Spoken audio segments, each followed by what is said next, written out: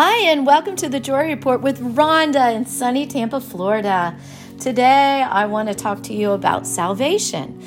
Sometimes we need to visit our roots, and sometimes we need the ABCs of faith. Sometimes we need to hear and hear it again.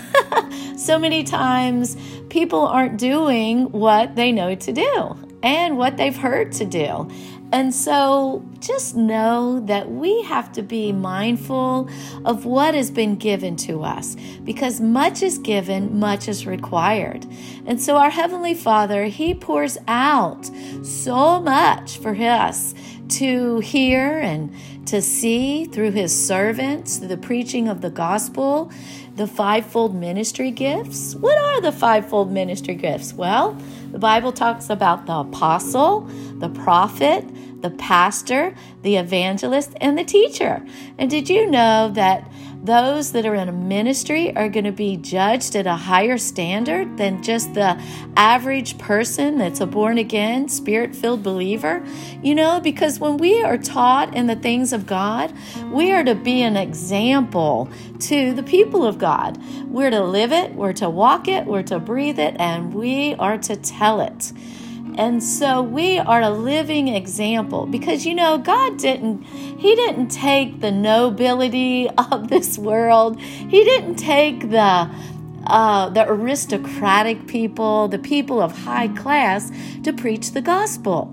He took the average Joes.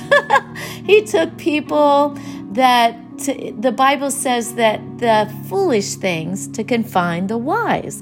Well, what does that mean? Well, He took the lame, the weak, the base. These are all words that describe different adjectives and verbs of individuals. So He took people that He could put a gift on them, and they would be like the wow factor. Wow, they've been transformed. Look at them go. Look at the power of God on them. Oh my gosh, look at the miracles. Oh, the signs and the wonders. Look. Look and see. They're so beautiful, because when God gives a gift, He gives it for life. When He calls somebody, He doesn't take the calling off of their life. That's why if they get bumps in the road and they have hiccups in their walk with the Lord, the gifts and callings are irrevocable. And so you have to keep on running. You have to keep on trucking. You got to keep on in the journey, even though you're getting a little weary and well-doing, even though your path, oh my, things have changed up. You get a big mountain. Say to the mountain, be thou removed and cast into the sea. We're all the same. We all are going through the same door. We all have the same seed of faith, that little mustard seed, but we have to grow that faith. We have to grow in God.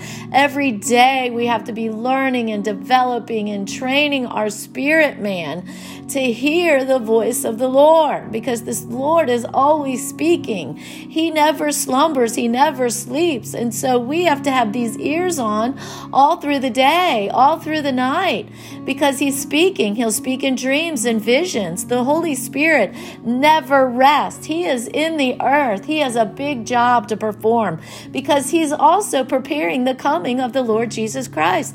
The Bible says, will we know Him?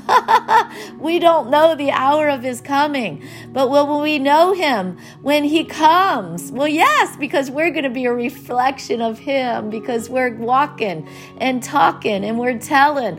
Oh, do you know when Jesus said, I only say what I hear my Father say. I only do what I see my Father do. So therefore, we are the same way. We are imitators of Jesus. Jesus is perfection. He went to the cross because it was to His obedience. It brought obedience that He went to the cross and He paid the price for you and I. He laid down His life so that we could pick up our lives, so that we could have divine healing, that we could have the Prince of Peace, we could have the gifts of the Spirit, that we could walk in newness of life, that we could have the greater one lives on the inside of us. In the Old Testament, Jesus Jesus hadn't come yet, but there was a promise of the Messiah that was coming. And we know in the book of John, it talks about John's journey, that John was preparing the way of the Lord Jesus Christ. He prepared the way. He was preparing hearts to receive Jesus. And when Jesus came, remember, he was in the water and John was baptizing him. And all of a sudden, it opened up, the sky opened up, the clouds above, and it says, "This is my son, whom I am pleased. I am well pleased. This is the son. This is my precious son." Because God began to speak out of the clouds, and he spoke. And Jesus at that moment, oh my goodness, at that moment, cloven tongues, oh, everything was upon him. It had already been in him from the day one.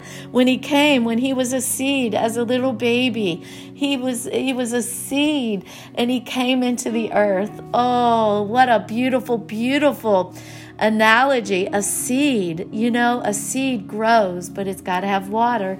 It's got to have oxygen. It's got to have chlorophyll. It's got to have certain ingredients to grow. And therefore, we are seeds. We were a seed that was in our mother's womb. It's a miraculous, beautiful thing.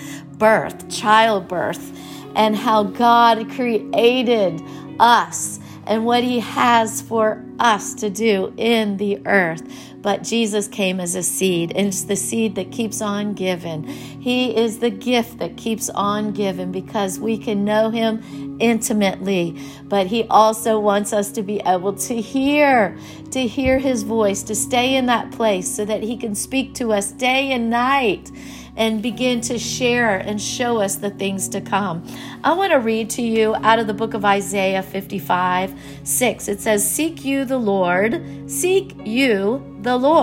while he may be found. Call you upon him, which he is near.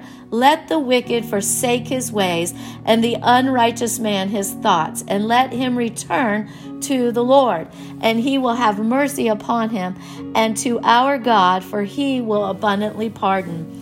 Verse 8, for my thoughts are not your thoughts, neither are your ways my ways, says the Lord. For as the heavens are higher than the earth, so are my ways higher than your ways, and my thoughts than your thoughts. For as the rain comes down and the snow from heaven, and returns not there, but waters the earth and makes it bring forth and bud, it may give seed to the sower and bread to the eater. So shall my word that goes forth out of my mouth, it shall not return to me void, but it shall accomplish that which I please, and it shall prosper in the things whereto I sent it. For you shall go out with joy and be led forth with peace. The mountains and the hills shall break forth before you into singing, and all the trees of the field shall clap their hands. Isn't that a beautiful sight? The trees, the trees of the field shall clap their hands. Instead of the thorn shall come up the fir tree, and instead of the briar shall come up the myrtle tree, and it shall be to the Lord for a name, for an everlasting sign that shall not be cut off. That is a good word of the Lord. Oh, bless the Lord. In Psalms 103, bless the Lord, O my soul, and all that is within me. Bless his holy name. Bless the Lord, O my soul, and forget not all his benefits. That is a word that you can stand on. Psalms 103, 1 through 2.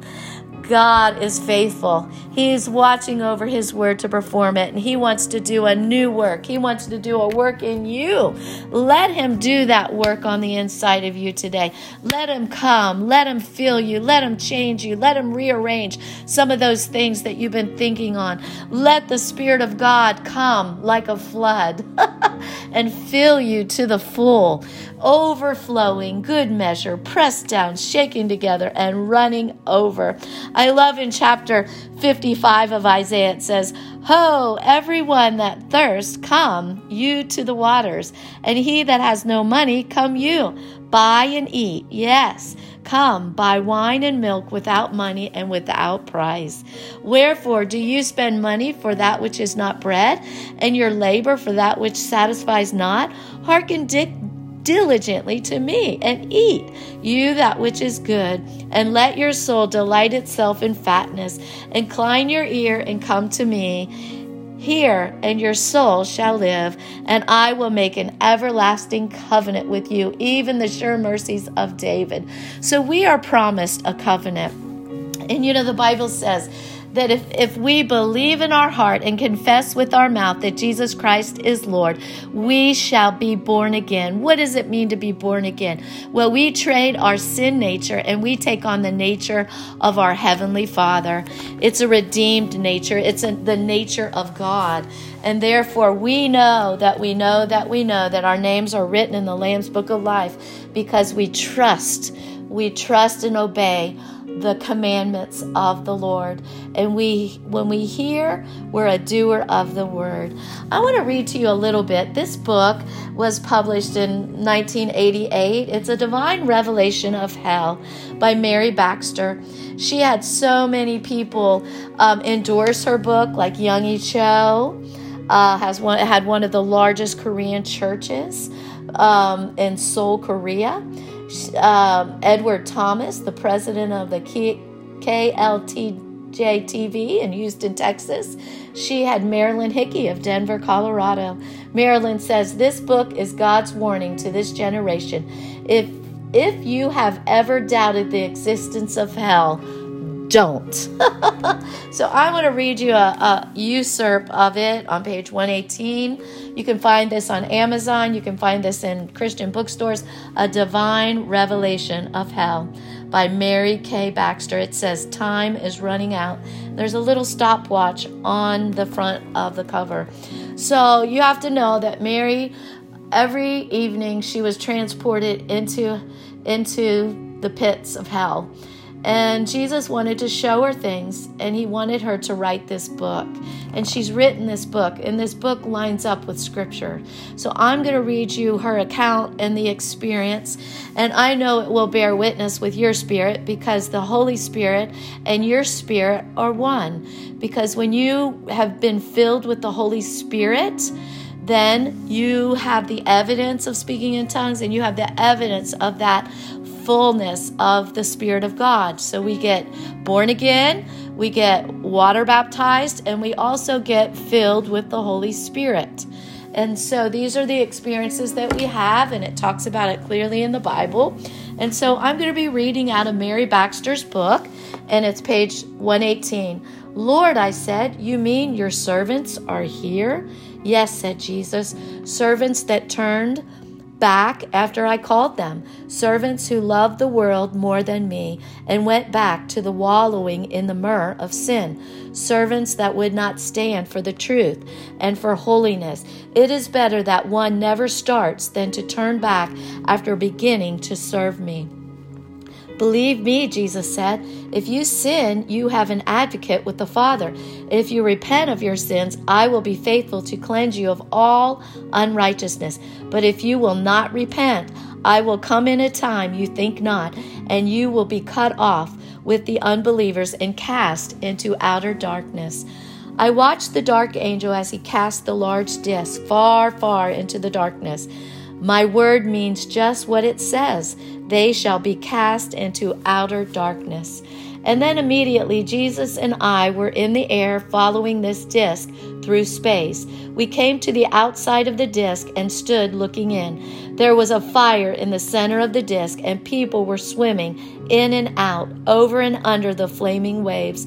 There were no demons or evil spirits here, only souls burning in a sea of fire. Outside the disc was the black set of darkness. Only the light from the flames in the dark illuminated the night air. In that light, I saw people trying to swim to the edges of the disc. Some of them would almost reach the sides when a suction force from the inside the disc would drag them back into the flames. I watched as their forms turned to skeletons with misty gray souls. I knew then that this was just another part of hell. And then I saw, as in a vision, angels opening seals. Nations and kingdoms appeared to be locked beneath them. As the angels broke the seals, men and women boys and girls marched straight into the flames. I watched in the ghastly fascination, wondering if I knew any of the fallen servants of the Lord who were marching past. I could not turn my head away from the sight of souls marching into the fire, and no one was trying to stop them. I cried, "Lord, please stop them before they reach the fire." But Jesus said, "He who has ears should hear. He who has eyes should see. My child, cry out against sin and evil. Tell my servants to be faithful and to call upon the name of the Lord. I am taking you through this awful place so that you can tell them about hell." Jesus continued, "Some will not believe you. Some will say, 'God is too good to send men and women to hell.' But tell them, my word is true. Tell them that the fearful and unbelieving will have their part in the lake of fire." You know, the scripture is plain. The Bible talks about the outer darkness. It talks about it in the Word. And you know, there's so many references on heaven, and there's so many references on hell. And so sometimes you don't hear preachers preaching on hell, but there is a hell to shun and a heaven to gain. And we know that when we confess our sins one to another, that this is pleasing and right to the Lord. You know, Jesus knew the thoughts and said again, this is outer darkness. Remember that my word says the children of the kingdom shall be cast out into outer darkness. There shall be weeping and gnashing of teeth. Lord, I said, you mean your servants are here? So that is an excerpt of the revelation that Mary Baxter had, and there's so much more in this book. I read this from cover to cover, and I was just amazed, and it sticks with you. And you know that as a man and a woman of God, that you're going to preach it from the rooftop. You're going to preach it and tell the goodness of God. I know as I was walking today and stopped upon a lady and began to talk to her and to share. And I asked her if she was to go to heaven. Did she know that she would, if she was to die, would she go to heaven? And she just said that all of her sins are forgiven. And I said, well, how do you know that? And she said that she believes in a higher power. I said, oh, so you've asked Jesus into your heart? And she says, no, Jesus is a prophet. And then she began to talk, but she really didn't know what she believed. And she just knew that all of her sins were forgiven. I said, so you read the Bible? And she said, yeah, cover to cover. I've read it 2 times. And I said, well, do you know what the Bible says? And so it talks about salvation. It talks about that the Old Testament, that the promise of the Messiah. I said, did you know in Genesis that Jesus repented because he made man? Because you know the fall in the garden with Adam and Eve? And she began to tell me about the fall in the garden with Adam and Eve. And she knew parts of the scripture, but she didn't know why she believed what she believed. So I'm saying to you, my child, I'm saying to you, ladies and gentlemen, that you need to know why you believe what you believe. And you need to know who's the anchor of your soul. That when you confess Jesus as your personal Lord and Savior, that he comes and he rescues you. He pulls you out. That old sin nature that you once had, you exchange it for that new nature. Because we have a new covenant, because Jesus was promised, God promised that he would send us the Messiah, that he would forgive us of all of our sins. And so Jesus was the ransom. Jesus was the price that was paid for you and I and all of our sins. Everything that we'd ever do or we ever done or ever gonna do have been under the blood. And Jesus was the price that was paid for all of our sins. And so I say to you today, I want you to get hungry for the things of God. I want you to know that the time is ticking. And as I read in Isaiah 55:6, it says, seek you the Lord while he may be found. Call upon him while he is near. Let the wicked forsake his ways and the uprighteous man his thoughts, and let him return to the Lord, and he will have mercy upon him and to our God, for he will abundantly pardon. So just lift your hands to the Lord wherever you're at and just say, Father, please forgive me of my sins. I ask you, Lord, I want to come home. I want to come back to you. Come in me, Lord. I confess Jesus is my personal Lord and Savior. I thank you that he died on the cross for me. I thank you that he's coming back again for me. I surrender today, Lord. I ask you to fill me, to refresh me, to refuel me with your fire, with your love, with your joy. Come, Holy Spirit, live in me, talk through me. I'm your hands, I'm your feet. Let me be all that you called me to be. Hallelujah. Well, if you prayed that prayer with me, just know that the Spirit of God is hovering over you, that the Spirit of God is watching over His word to perform it. And just know that you're a child of God. Your name's written in the Lamb's Book of Life because God paid the ultimate price for you so you can go free, that you don't have to go to a devil's hell, that you have your name written in the Lamb's Book of Life, that you will spend eternity in heaven because you are earmarked as a child of God. That hell was not made for you. It was not made for you, but heaven was the design. He's purposed you. He's planned ahead for you. You have a call. You have an anointing. You have a destiny. So I say to you, my brothers and sisters, get in the Word. Find your place. Find your position in the body of Christ. And run in this last hour. Run, run, run. Run the race. Run the race. Run the race that's set before you. Don't easily be set off of the course, but keep running so your Heavenly Father can come. And when He comes, He's going to meet us in the air. Lord Jesus Christ is going to meet us in the air. And when we stand before Him on that day, He'll be able to say, well done, thy good and faithful servant. Enter into the joy of the Lord. So that's all for now. This is the Joy Report, reporting live from Tampa, Florida. So just know that God loves you, I love you, and have a Jesus-filled day today.